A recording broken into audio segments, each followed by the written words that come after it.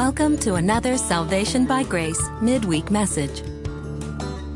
Salvation by Grace is the teaching ministry of Grace Christian Assembly, a Sovereign Grace Fellowship in Smyrna, Tennessee.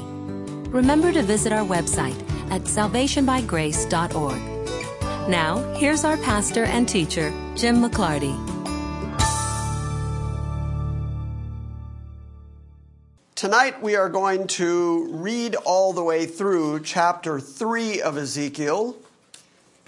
Alex asked me a minute ago if we were going to make 2 chapters tonight. I doubt that, even though on Sunday morning Micah came up and said, so book of James, we got 3 whole verses. Ezekiel, we get 2 chapters. Well, yes, Ezekiel is just more narrative, so it's kind of easier to do larger portions than it was the book of James. But we're going to read chapter 2 tonight in order to build up speed into chapter 3. Now, there are a couple of things that just leap out of here almost automatically, things that you can't read and come away without seeing, obviously, that God, when he commissions somebody to be his prophet, someone to be his mouthpiece, God doesn't care if it's going to be difficult on them. Because he starts right out by telling Ezekiel, this is going to be hard on you. And rather than say, I'm going to make sure that the people aren't hard on you, that they don't tie you up in ropes, that they don't persecute you, I'm just going to give you a harder head than they have. I'm going to make your forehead like flint, and that's just going to be a tougher forehead than the Israelites. And then he says to Ezekiel a couple of times, preach what I tell you to preach, whether they hear it or not. Now, I think that's really an important imperative. And I wish more people handling the Word of God were actually listening to that instruction. Because it seems like every preacher I turn on the internet, TV, radio, you see them constantly compromising the Word of God in order to make it more approachable to the goats who can't hear it. And in order to make the people feel better about themselves so that more people will come into their church, so that more wallets will be open so that they can build bigger edifices to their own ministry, they seem to cut away the edges constantly. We got a letter just yesterday from a listener out in Arizona who was saying, you know, my church is professedly sovereign grace, but when it comes to God's absolute sovereignty, it gets all kind of squishy around the edges. And yet, Ezekiel is told that not only is he commanded by God to say exactly what God has told him to say, he's then told that his tongue is going to cleave to the roof of his mouth. He's going to have the real translation would be he's going to have a heavy tongue, and that he's not going to be able to speak until God opens his mouth to speak, and that he's also going to be locked up in his house so that he can't go and tell the Israelites, he can't go and rebuke them, he can't go tell them to repent. Instead, he has to wait until the warnings come from God, and then he has to say exactly what God says, and they're not going to like it, and they're going to treat you badly, and I'm going to give you a tough head, but say only what I told you to say, whether they hear it or not. And that, to me, is very instructive. Say what the Word of God says, whether they hear it or not. Now, again, in God's absolute sovereignty, he does not ask people. He doesn't ask anybody, how would you like to be my mouthpiece? How would you like to be a prophet? He doesn't give people choices like that. We haven't found a prophet yet that God didn't commission and then say, you're mine, and this is how we do it, and it's going to be difficult, and I impose myself on you now. You're going to be my prophet. There are young folks who write to me every once in a while, and they say to me, I'm thinking about entering the ministry. I think I'd like to preach. Because in many, many churches, the preacher is the best lit, loudest person in the room, and so they think, well, I'd like that job. I'd like to stand up in the front and be the preacher guy, and everybody would see me on Sundays, so I'd like to stand up and do that. I always say the same thing back to them. I always say, if there's anything else that you can do, do it. Anything else. If you can do it, go do it.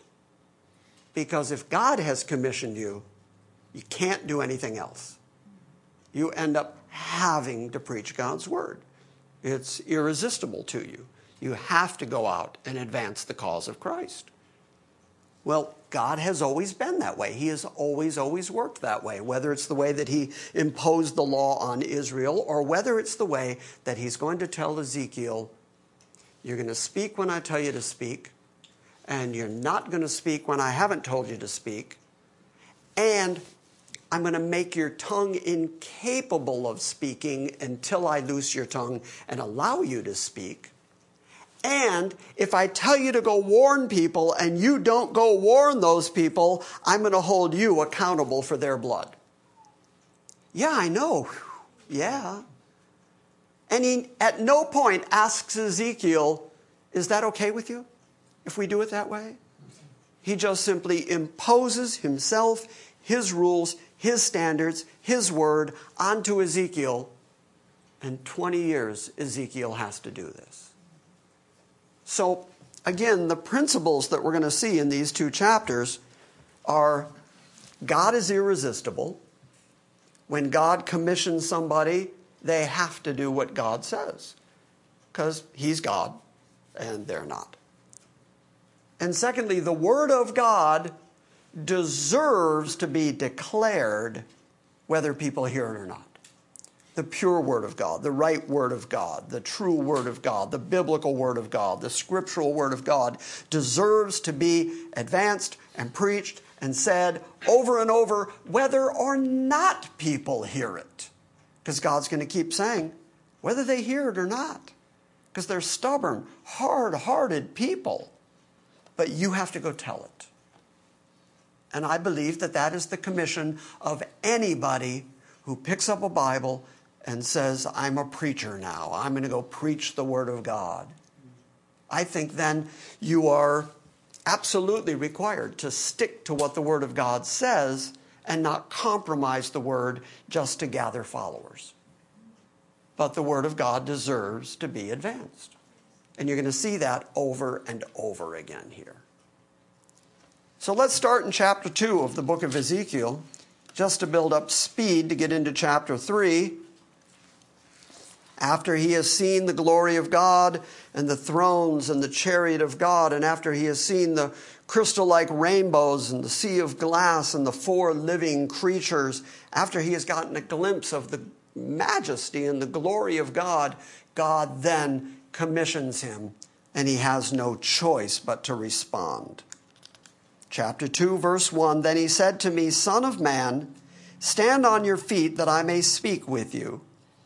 And as he spoke to me, the Spirit entered me and set me on my feet, and I heard him speaking to me. Then he said to me, Son of man, I am sending you to the sons of Israel, to a rebellious people who have rebelled against me. They and their fathers have transgressed against me to this very day. And I am sending you to them who are stubborn and obstinate children. And you shall say to them, Thus says the Lord God. As for them, whether they listen or not, for they are a rebellious house, they will know that a prophet has been among them.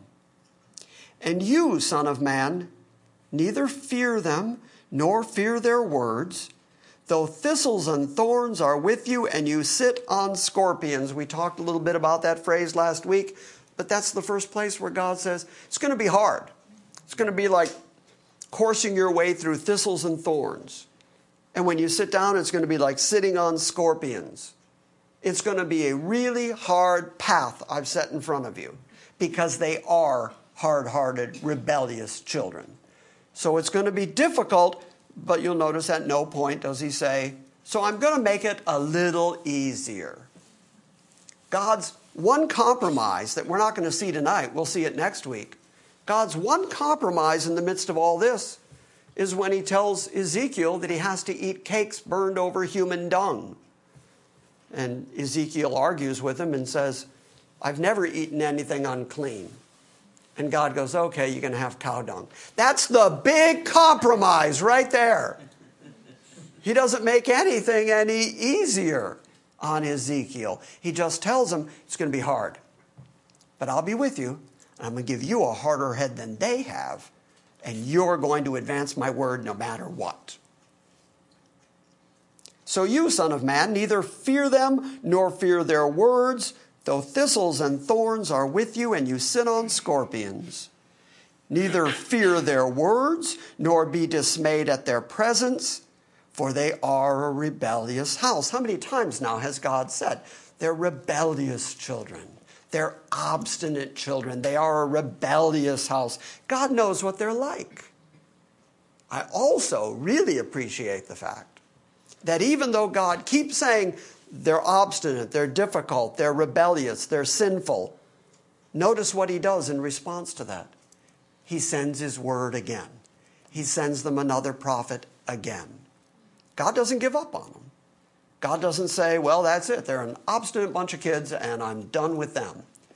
Instead, like a faithful father, he keeps correcting them, keeps drawing them back, keeps teaching them again. And ultimately, the big picture, ultimately, because they can't be saved by that covenant of works, and because they've already broken that covenant, and because they've rebelled and chased their foreign gods, because they have been a sinful, obstinate, rebellious nation, for that reason, God ultimately forms a new covenant with them, with the house of Israel, with the house of Judah.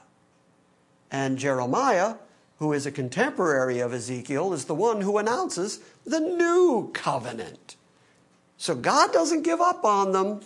He just keeps giving them prophets and examples so that they understand how truly bad they are, so that when they see the declarations at the end of the book of Israel's restoration and the ultimate temple that's going to be built and the valley of dry bones, and this is the whole house of Israel that I will raise up on the last day, those kind of declarations from God are even more astounding against the backdrop of God repeatedly saying, you're rebellious, you're sinful, you're obstinate. As I've told you, he's going to say that they've been that way all the way back to Egypt. He always knew they were this way. And yet, he's going to redeem them via a covenant of grace, based not anymore on their works, but based on the works of his Son. And that's exactly like us. There's not a person in this room who can't declare, I'm obstinate, I'm rebellious, I want to go my own way. But God, who is faithful, doesn't lose his children just because of their obstinacy. Is that a word? It is now. Okay. Obstinacy. Yeah, I'm going with it. Huh? Obstinacy? What the heck are you saying? Because of their difficulties and disobedience and stubbornness. Obstinacy is a word? Yes. Oh, take that. Oh. Obstinance is perfectly the quality or condition of being obstinate. Well, there we are. I just like the fact, and I just want to keep re-emphasizing the fact, because we are a sovereign grace church, that God doesn't lose his people.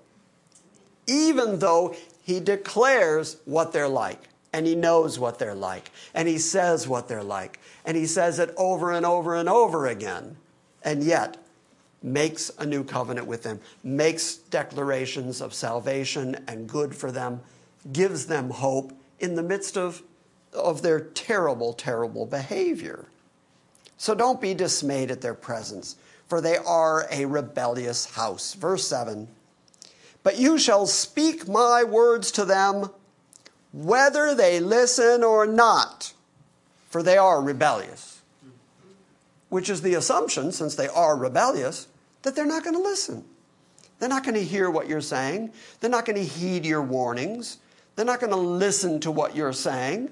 when you tell them God is righteous and holy and your behavior is not, they're not going to pay attention to you. But say it anyway. Say my words anyway, because my words deserve to be said.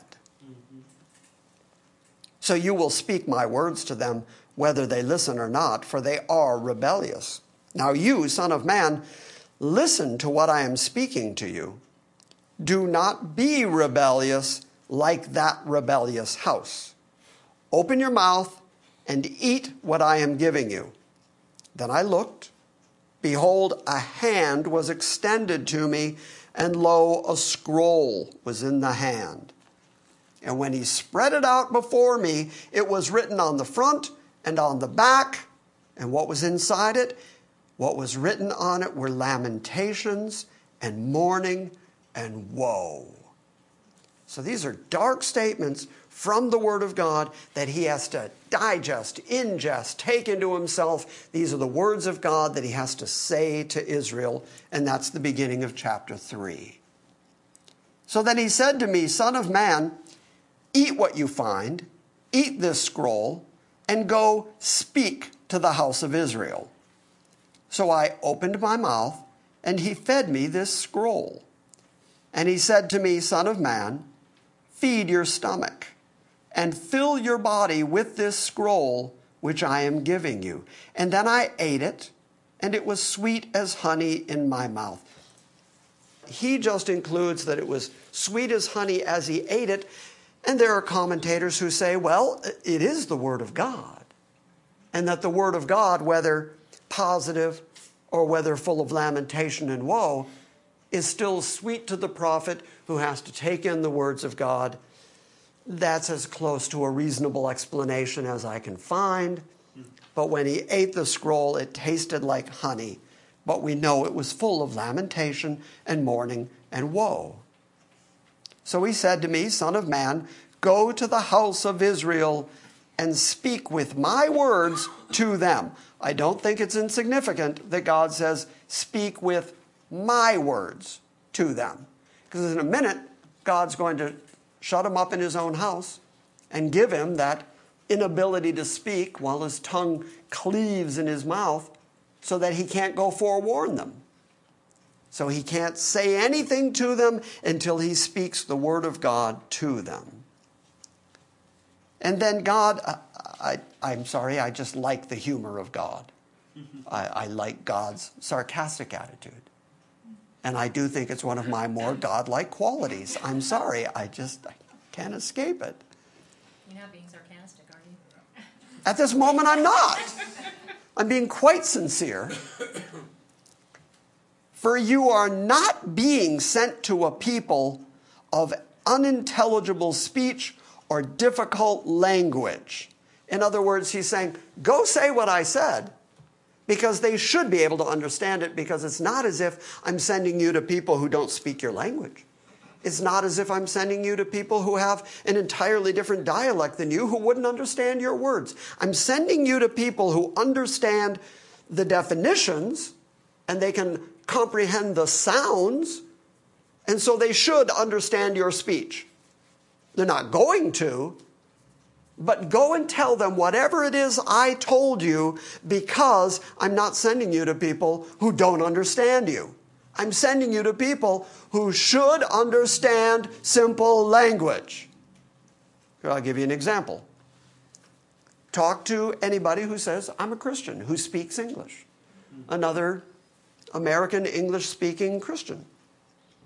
And they should be able to understand the Word of God then, right? And then you get to like Ephesians 1. And they go, I don't get it. I don't understand. God's foreordination and predestination, God electing people before the foundation of the world. I don't get it. And God says, but they should. You're speaking a language, it's written in a language, it's been translated to a language that people should understand. It's the Word of God. Especially Christians ought to be willing to say, whatever the Word of God says, I accept it. Even if I don't understand it, I accept it. And yet far too many people reject the Word of God. And the instruction is, even though they reject it, say it. Say it anyway.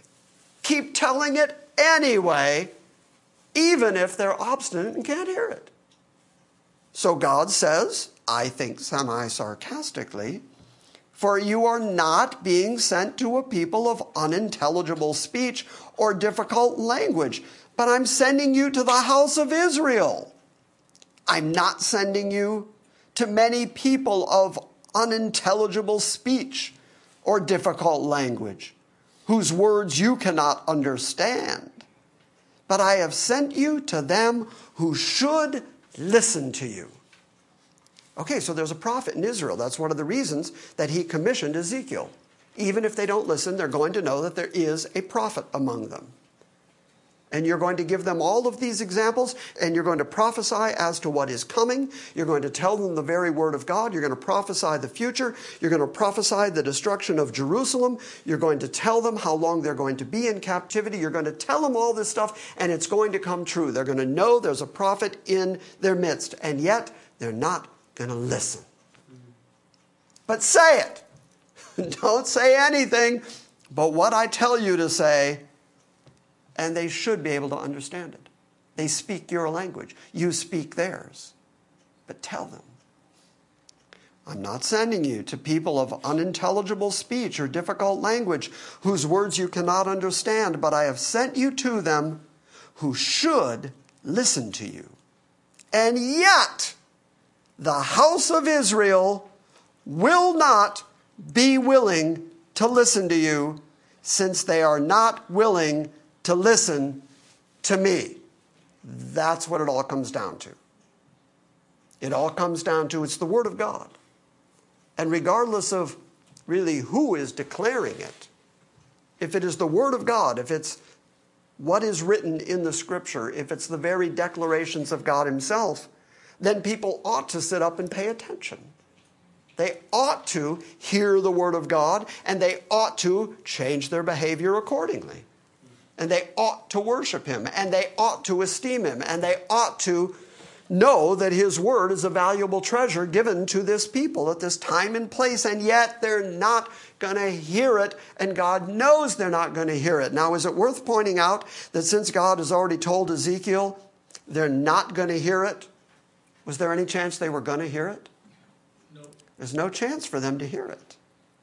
So this is really amazing to me, because Ezekiel is told and commissioned, go tell the word. God has already determined they're not going to hear it. Why? Because if they heard it, they would change. They would repent. They would change their ways. Yes, sir. I've heard people say, well, why should we go preach to people if God's already decided? Why would you preach to a valley of dry bones? Yeah, why would you do it? Answer the question. Why would you do it?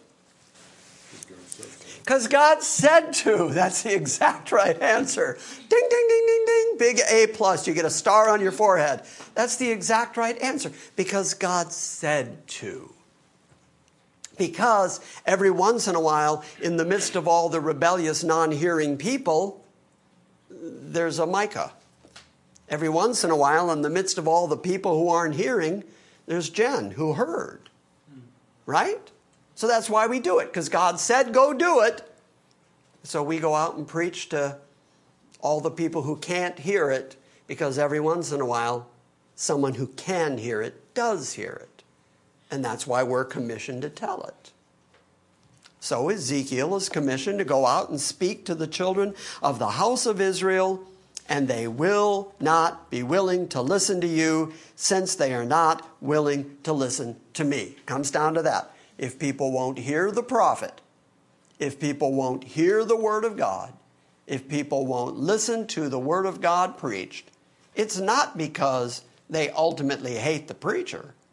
They hate the God who the preacher is advancing.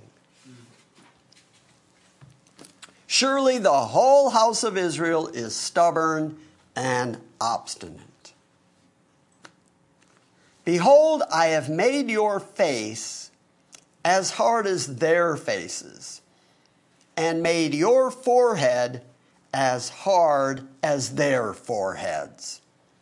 Which sounds to me like they're going to be butting heads.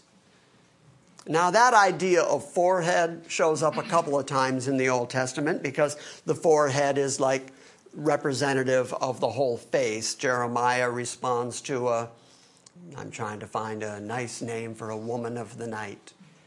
And he says that she has a harlot's forehead.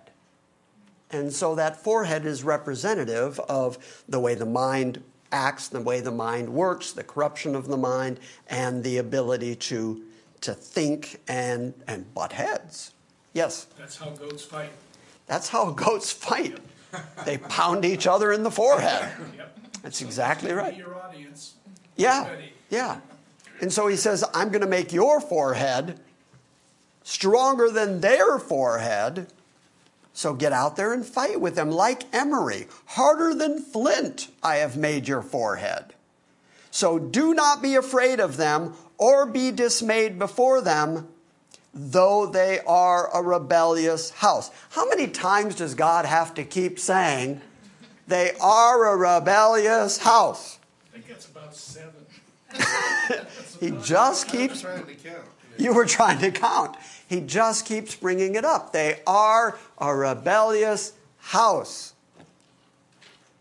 Moreover, verse 10, moreover, he said to me, Son of man, take into your heart all my words which I shall speak to you, and listen closely. And go to the exiles, to the sons of your people, and speak to them and tell them whether they listen or not. And tell them, thus says the Lord God. So you're going to go and you're going to speak my word. When I speak to you, pay attention. Listen closely. Memorize what I have said to you. And then go say it to them whether they hear it or not. Whether they pay attention, whether they listen, say it anyway, because that is what I have commissioned you to do, to say my word. Verse 12, then the Spirit lifted me up, and I heard a great rumbling sound behind me.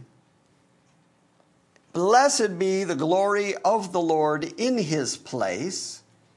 And I heard the sound of the wings of the living beings touching one another. And I heard the sound of the wheels beside them, even a great rumbling sound. So the Spirit lifted me up and took me away, and I went embittered in the rage of my spirit, and the hand of the Lord was strong on me. Yeah, I would say so. The hand of the Lord was a mite strong on him, especially when you find out what he's going to do to him in just a moment. And the reason that he says, I went out embittered in the rage of my spirit, was not only has he ingested these lamentations and this mourning and this woe, but now he has to go out and declare these things to Israel, who are going to hate him for declaring these things. And so there are some commentators who say he's angry at Israel because he understands the point Israel has come to and the anger of God against them. So it may be that he's embittered in his spirit because of the way God is angry at Israel, or he may be embittered in his spirit over the fact that Israel won't listen to God. But either way, between those two parties, he's right in the middle. And so he has to go say it to them. They're going to hate him for it. And he has to do whatever God says, and God told him it's going to be really hard. So either way, it's going to be a difficult journey.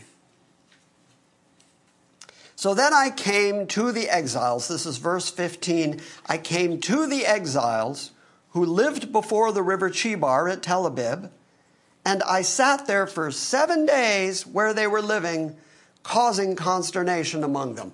Okay, so they're quite worried about him because he catches up with them, and for 7 days, nothing.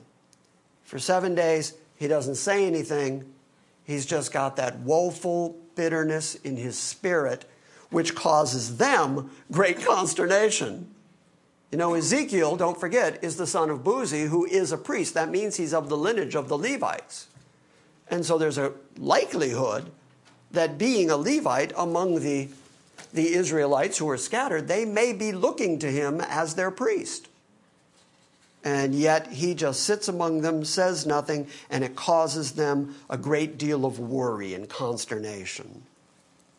Verse 16, so now it came about at the end of 7 days that the word of the Lord came to me, saying, Son of man, I have appointed you a watchman to the house of Israel. Do you understand what a watchman is? This was a very, very common thing among Israelites in any of the Middle Eastern nations and most of the European nations. If you had a city that had a wall around it, you would oftentimes have watchtowers. That's what a watchtower is about, is that it's a high pillar-like structure that you can send people up into, and they can see a distance over the land, and they can see if there are enemies coming. So that if enemy armies are approaching, you have time to warn the folks outside the wall to get inside the wall, and you have the time to tell the folks inside the wall to prepare for battle. Those are watchmen, and they were posted all over Middle Eastern cities, not only in the watchtowers, but out in the plains, on the walls themselves. There were always watchmen. And so now God has said to Ezekiel, I am making you a watchman for Israel. Why? Because there's all this stuff coming, like the destruction of Jerusalem, like the time they're going to spend in exile.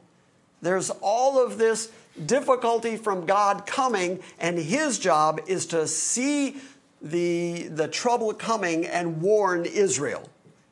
So that Israel, like any good city, ought to prepare. Because here comes the trouble. So prepare for it. That's what watchmen do.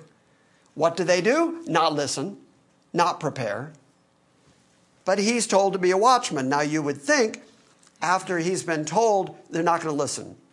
They're rebellious over and over. They're a rebellious house. They're not going to listen. Now God says, I'm going to make you a watchman over them. That his next response would have to be, wait, they're not going to listen to me. Why am I a watchman over them? You just told me they're not going to listen. So God ups the ante. Son of man, I have appointed you a watchman to the house of Israel. Whenever you hear a word from my mouth, warn them from me. So God is the one bringing the trouble, and God is sending the warning ahead of the trouble. And so when the trouble reaches them and they won't listen, they're guilty completely, and therefore God is completely just in bringing the trouble. It's like, I sent you somebody. I sent you a warning. I sent you a prophet. He told you this was going to happen. You didn't listen, but I'm completely justified in bringing the trouble your way because you didn't listen to me. I sent you a watchman. So when you hear a word from me, warn them from me. When I say to the wicked, you shall surely die, and you do not warn him or speak out to warn the wicked from his wicked way, that he may live, that wicked man shall die in his iniquity, but his blood I will require at your hand. Wow, talk about up the ante. I mean, God is saying, you're not just going to be a watchman, but you're going to say everything I tell you to say. And if you don't, I'm going to hold you accountable for the blood of the people you did not warn. Because I sent the warning, I commissioned you to warn them, and I'm going to require their blood at your hand. Now, let me point out, this idea of blood accountability goes all the way back to the book of Genesis. Let's look at that for just a second. Turn to Genesis 9. Keep your finger there in Ezekiel. Turn to Genesis 9. This is God talking to Noah and his sons after the flood is over. We'll just start reading from verse 1. God blessed Noah and his sons and said to them, be fruitful and multiply and fill the earth. And the fear of you and the terror of you shall be on every beast of the earth, and every bird of the sky, and everything that creeps on the ground, and all the fish of the sea, into your hand they're all given. Every moving thing that is alive shall be food for you. I give it all to you as I gave you the green plant. Only you shall not eat flesh with its life in it, that is, its blood. And surely I will require your lifeblood. From every beast I will require it. And from every man and from every man's brother I will require the life of a man. Whoever sheds man's blood, by man his blood will be shed. For in the image of God, God made man.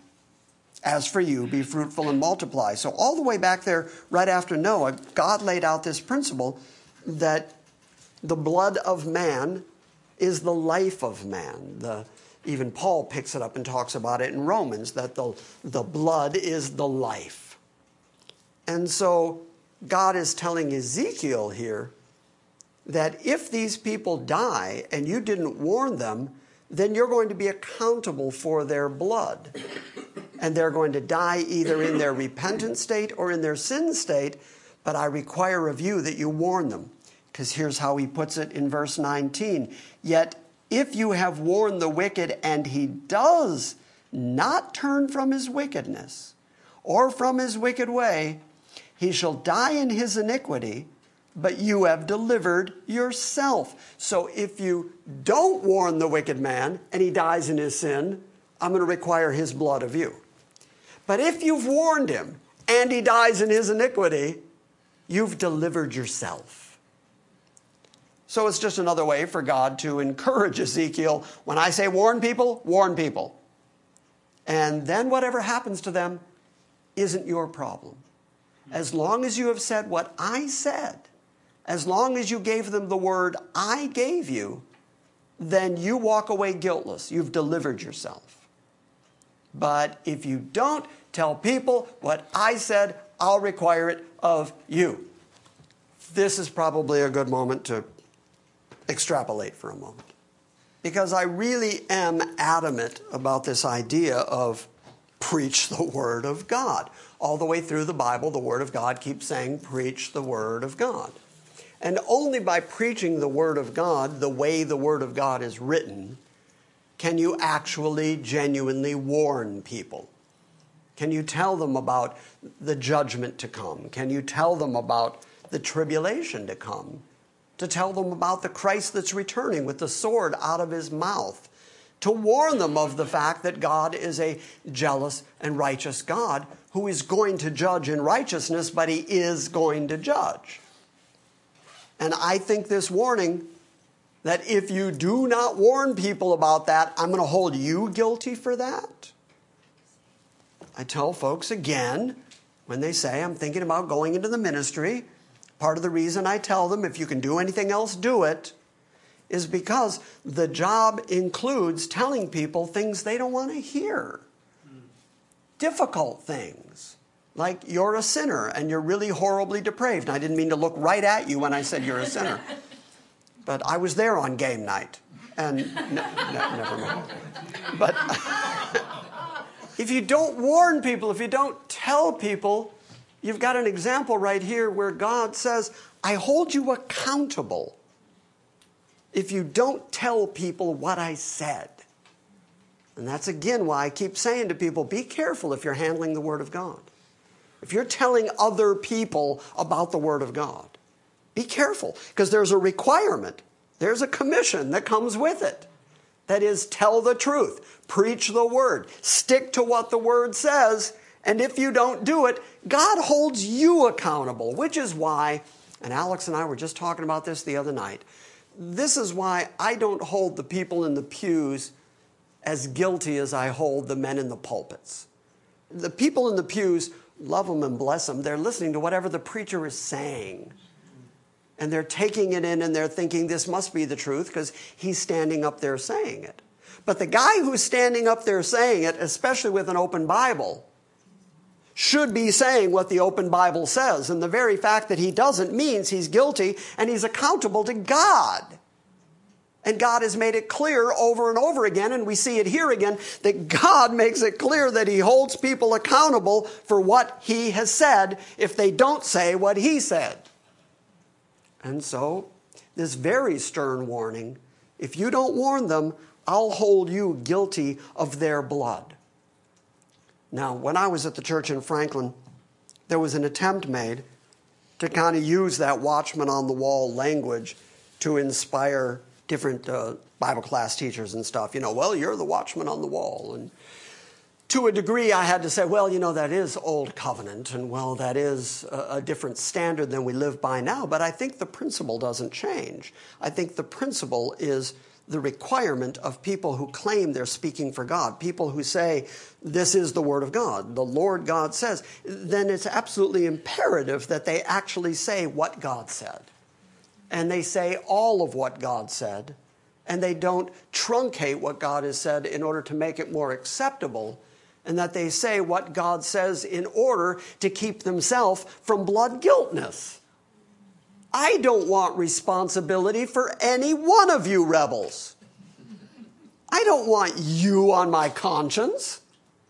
I don't want to give account. The writer of the book of Hebrews says the leaders of the church are going to end up giving account for your souls.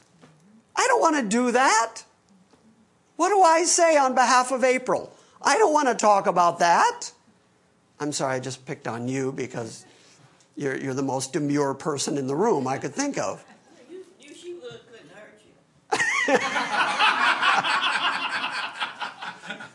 you. Yeah, well, that's might or might not be true. But I take this stuff seriously. If God says, say it or I hold you accountable, I think that's an important principle. Say it or he holds us accountable. Verse 20.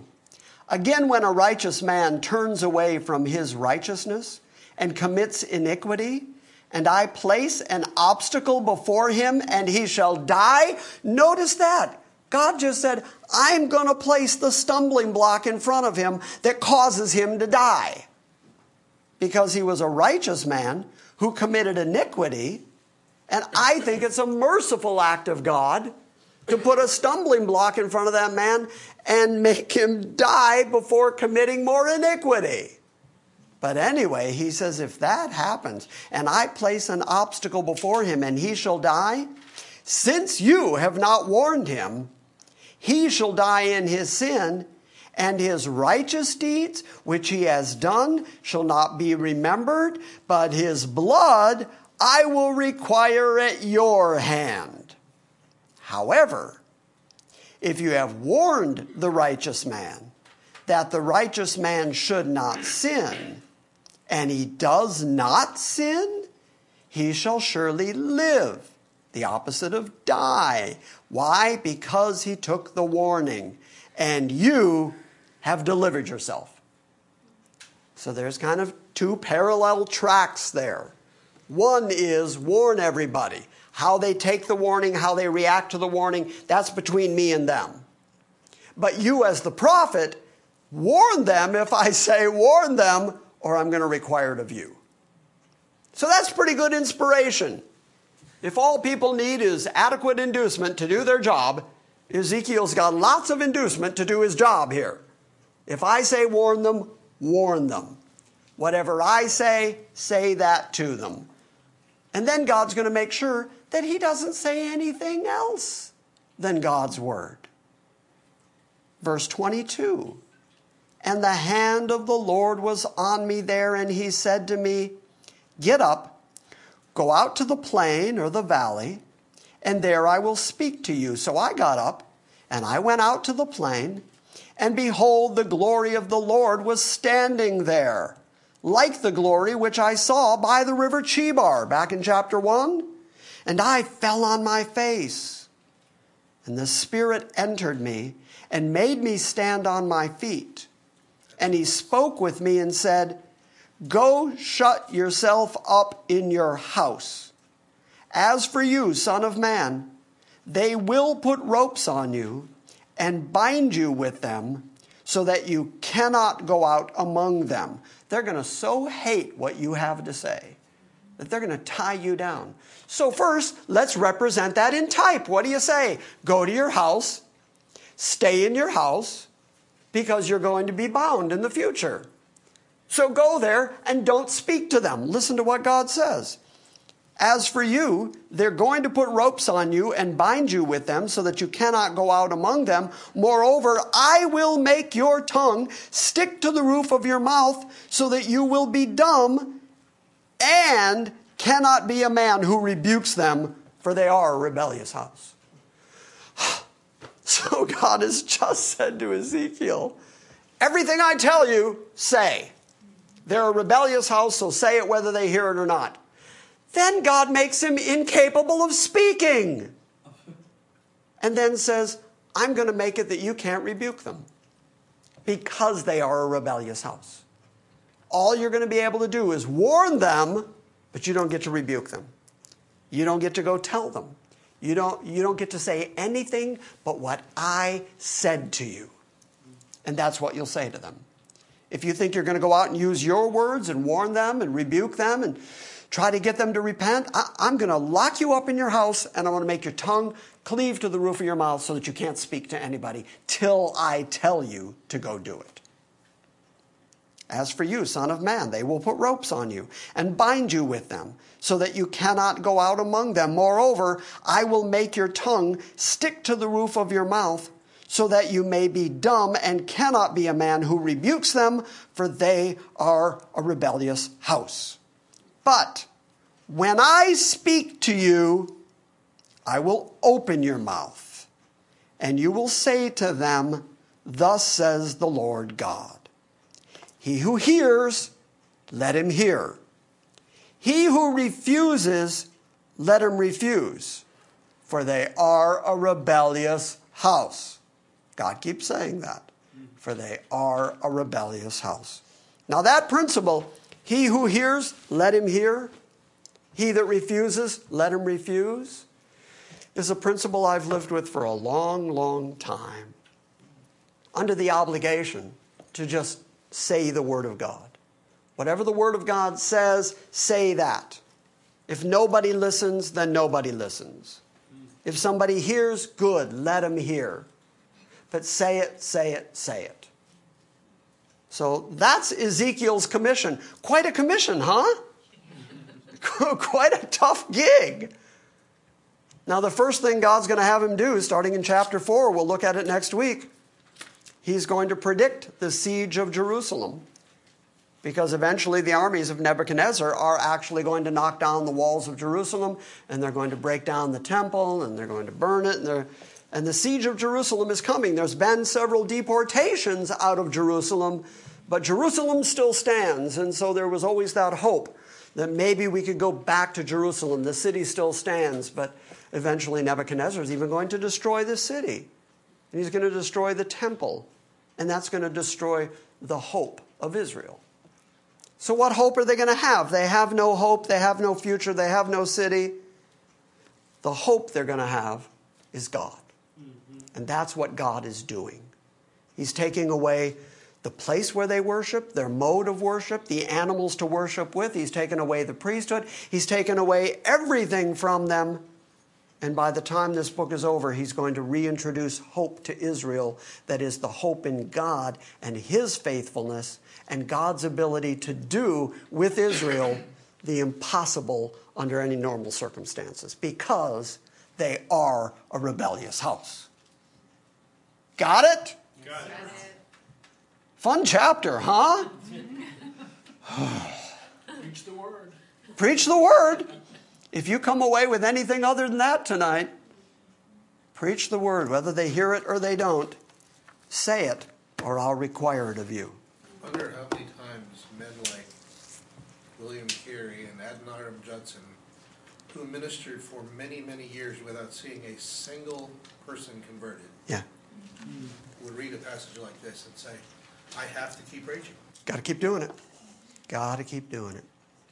Or Jeremiah. Yeah. What, 30 years? Not a convert? But got to do it.